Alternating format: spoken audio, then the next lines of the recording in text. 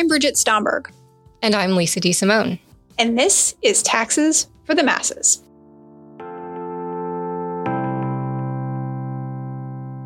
Today's episode is on the movement of high-level employees from public sector to private sector jobs and vice versa. Termed the revolving door, this practice is often perceived as distorting relationships between the government and the private sector, particularly when individuals move from roles as regulators into jobs with private sector businesses that are affected by the regulatory body they just left. In today's episode, we discuss the practice of individuals, often lawyers, shuffling from roles with the U.S. Treasury and the IRS into jobs for high-powered accounting firms and businesses.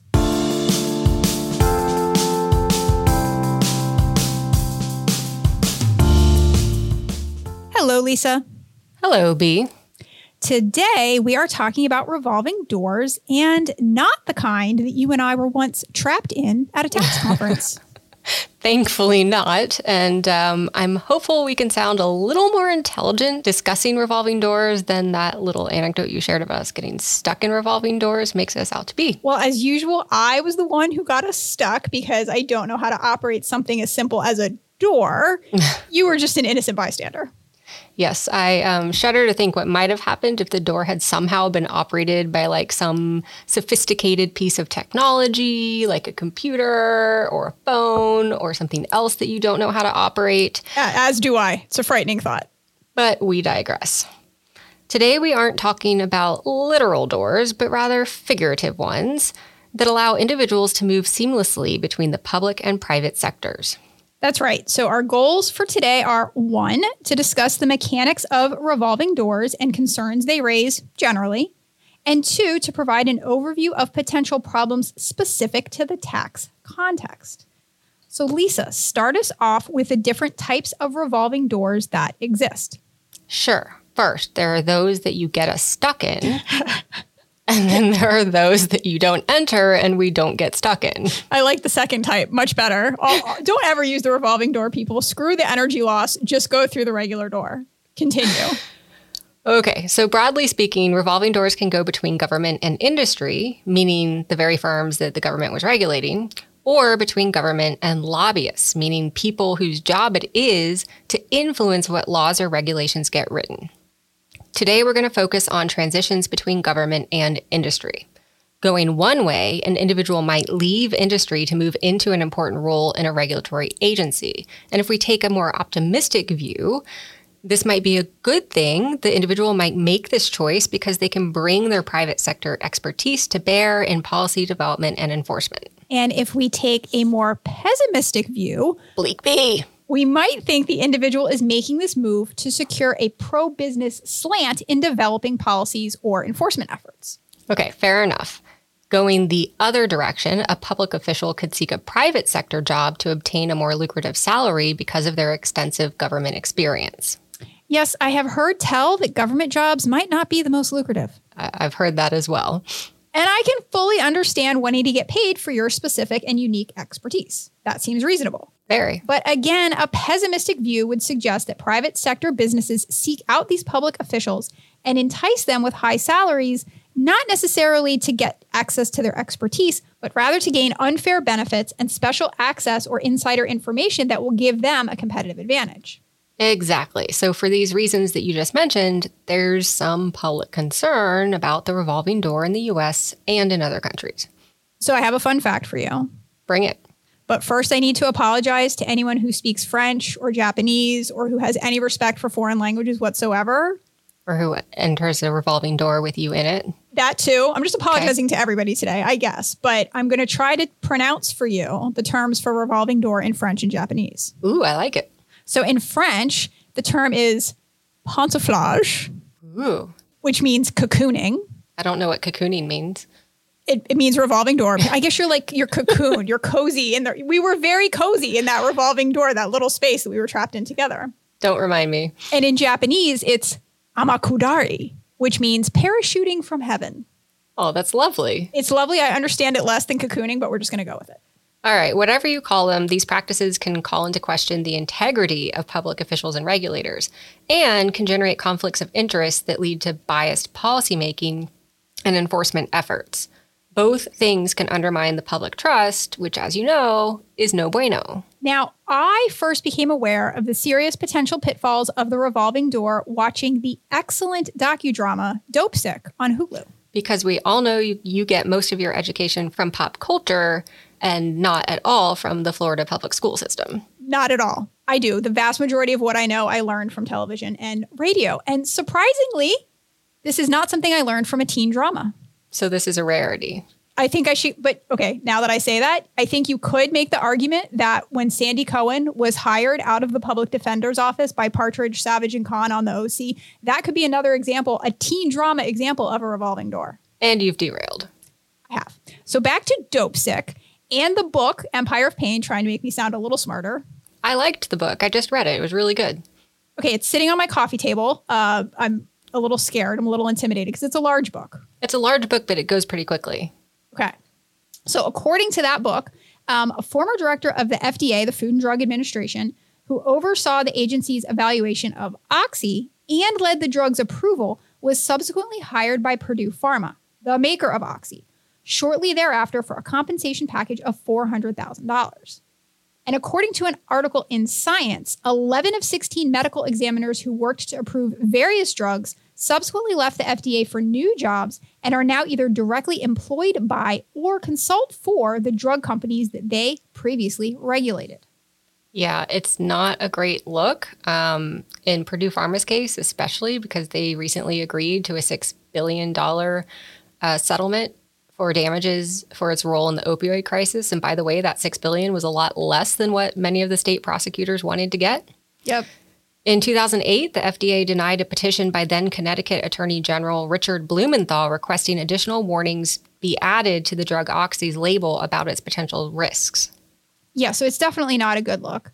And just so our listeners don't think we've totally gone off the rails today, there's also some speculation that the revolving door between bank executives and financial regulators contributed at least in part to the financial crisis.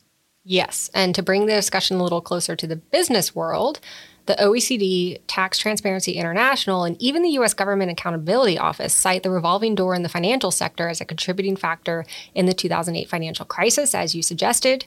One study documents a peak in both government to industry and industry to government movement between 2007 and 2008, which demonstrates that the beginning of the great financial crisis coincided with a peak in what could be considered revolving door arrangements. Yeah, that study highlights a particular conflict that can arise from the revolving door, something we call regulatory capture. Regulatory capture is when regulatory agencies become dominated by the interests they regulate rather than by the public interest.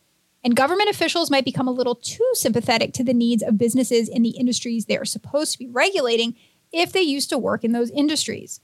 Regulatory capture can become a big mistake. Big, huge. Well done. A 2009 OECD report analyzed 116 financial institutions, including banks and insurance companies in the Fortune 500, and found evidence of revolving door connections at 81 companies, so well over half. The most agreements were with securities companies like Lehman Brothers. Hey, remember them? Oh, yeah. Yep, not around anymore. And Goldman Sachs. That same report also documented that former executives from Goldman, bank consulting firms, and even KPMG served as senior executives at the FDIC. And a 2020 report from the U.S. Government Accountability Office concluded that the FDIC could do more to mitigate the risks of regulatory capture in the financial sector. Okay, so we've talked about OxyContin and the financial crisis, but this is a tax podcast, so... Right, yes, fair enough, but I guess we just got distracted by drugs and money. And I'm sure we're the first people that has ever happened to. Absolutely.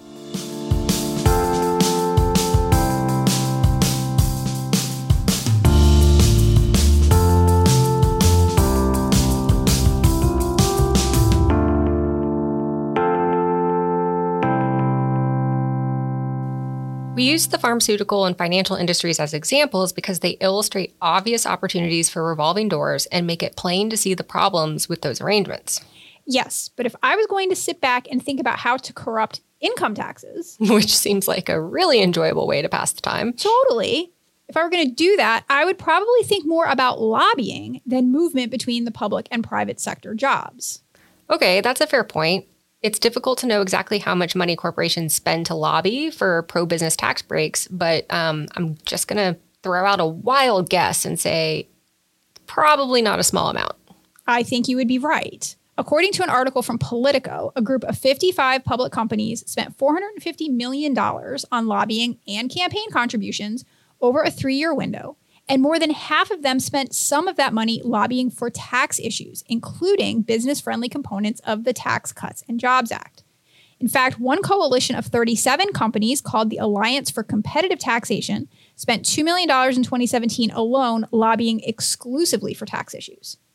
And those individuals who lobbied on behalf of that alliance have ties to PricewaterhouseCoopers, which is a Big Four accounting firm.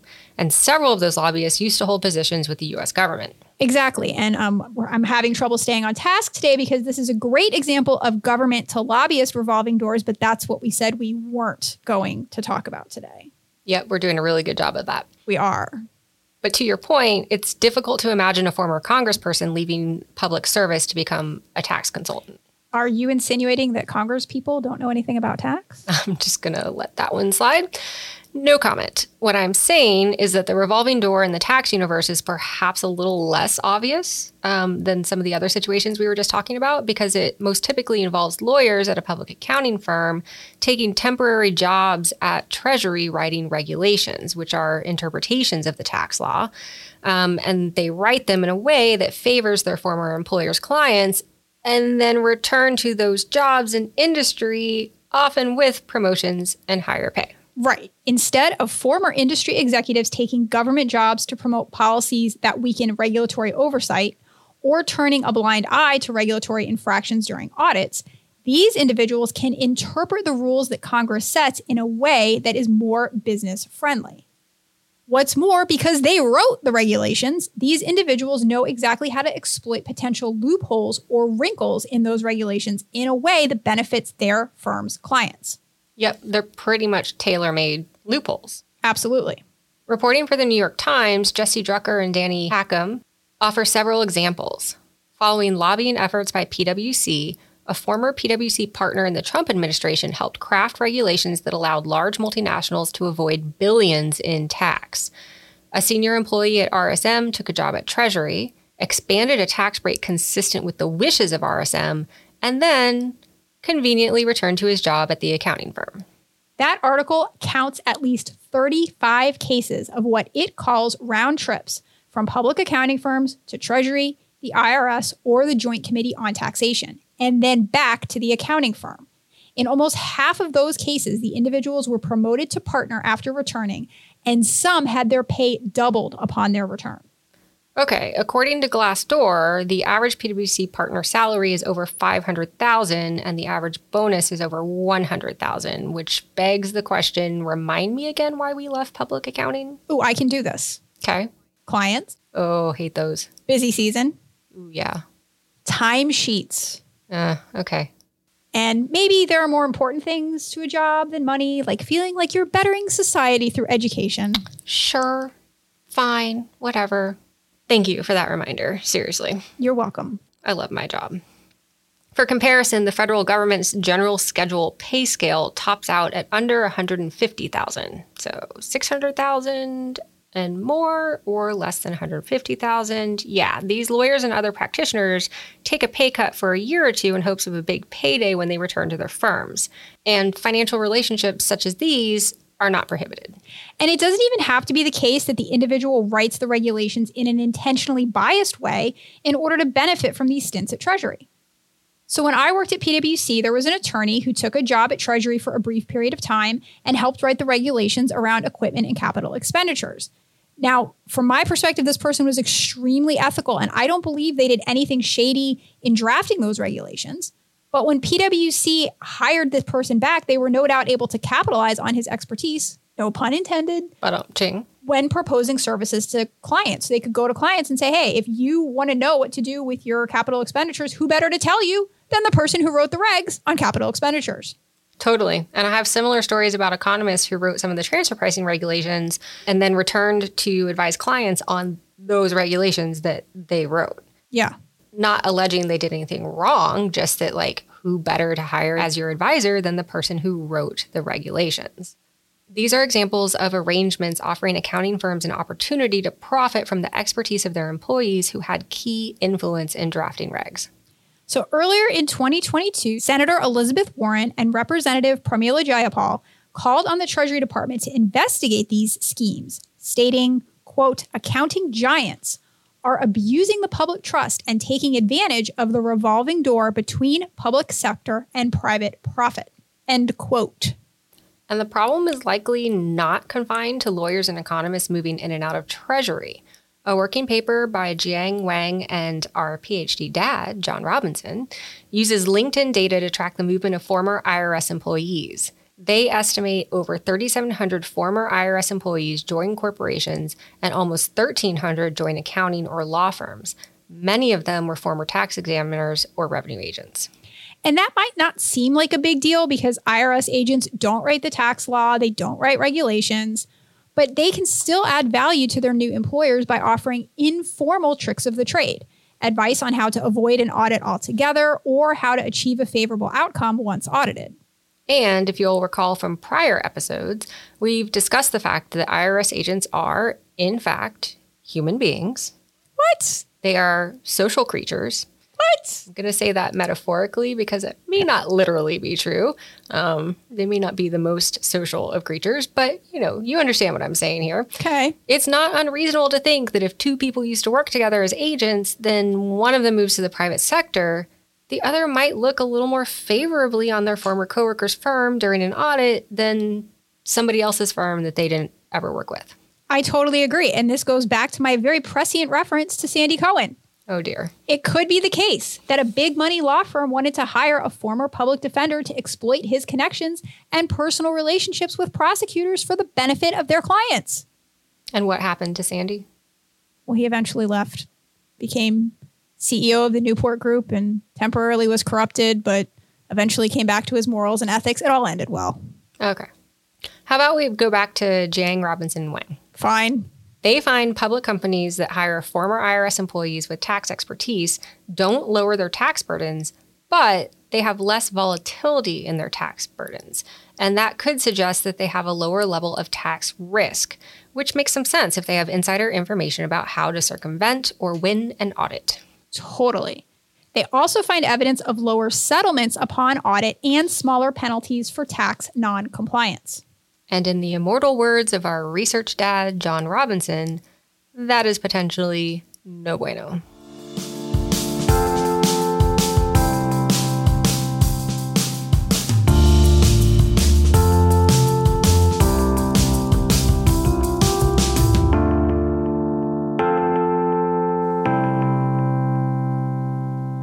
Time for the good, the bad, and the ugly. And I'm going to kick it off today and say that in theory, I like the notion of allowing former private sector workers to enter the public sector and contribute their expertise to policy design and regulatory oversight. Agreed. We've criticized politicians before for crafting tax law without thoroughly consulting experts, so we'd be big ol' hypocrites if we then turned around and criticized government organizations for hiring those experts to help design policy and oversee private sector businesses. Exactly. We would be total hypocrites. And there's good reason to draw on former private sector members. It's like the saying goes, it takes a thief to catch a thief. So having individuals who know how policies get applied in practice and, frankly, circumvented in practice, in theory, could lead to better policy design that is a lot more difficult to circumvent. Absolutely agree. All right, so the bad. I'd say some of the bad is around the window dressing that both public and private entities engage in on this issue. Everyone seems to admit that the revolving door can be problematic, and some agencies and businesses have policies in place ostensibly to prevent conflicts of interest from arising, but it's not entirely clear how effective these safeguards are.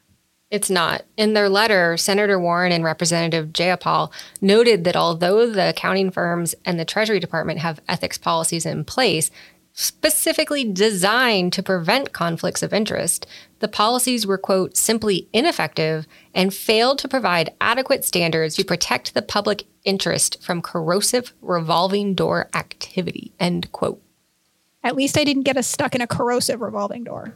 Their letter also referenced Senator Warren's proposed Anti-Corruption and Public Integrity Act, which, among other things, seeks to limit companies' ability to buy influence by requiring former senior officials to disclose their income for 4 years after they leave government employment, and prohibiting large banks and businesses from hiring or paying former senior government officials for 4 years after they leave their government posts. And that brings us to the ugly. Money, money, money. I have to imagine it is very tempting for a government employee to want to curry favor with a business that is supposed to be regulating for the promise of a big payday, especially keeping those low government salaries in mind. Or for a Big Four accounting employee to stomach a pay cut for a few years if it means returning to $1 million partner's salary and bonus. Totally. I mean, it's just like the Wu-Tang said. The what now? You know the Wu-Tang Clan. I do know the Wu-Tang, but I'm less familiar with their stance on the revolving door. Please do enlighten us. Oh, yes. Not their stance on the revolving door, their stance on money. Okay. Cash rules everything around me. Cream, get the money. Dollar bill, y'all. See, here I thought you would go to my favorite, the Notorious B.I.G., Mo Money, Mo Problems. This is less money, mo problems. Fair enough. And not only does the Wu-Tang know what's up, Senator Warren knows what's up. I think they've been talking to each other. They have. Absolutely. Her proposal calls for increased agency resources to level the playing field between corporate lobbyists and federal agencies. So although it stops short of calling for higher government salaries, it is at least speaking to the concept of money and the role it plays in the revolving door. Luigi Zingales, who's a professor at the University of Chicago and co-host of the podcast Capital Isn't, did not stop short, talking with MarketWatch about the shocking speed at which the doors revolve between the SEC and its registrants. Professor Zingales suggested paying SEC attorneys more in exchange for a longer cooling off period before taking a job in the private sector. And I'm paraphrasing now, but he also suggested changing up the mix of individuals involved in policy design and regulation. Finding a way for individuals other than lawyers to be involved in these processes could help slow the revolving door. For example, could academics be included in drafting tax regulations? What a novel idea. Yes, and because, as you helped remind me, you couldn't pay me enough money to return to public accounting. No, ma'am. And I don't think tax regulations are helping our students at all.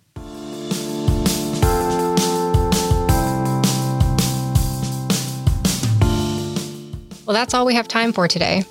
Be sure to join us for more tax nerdery on future episodes of Taxes for the Masses.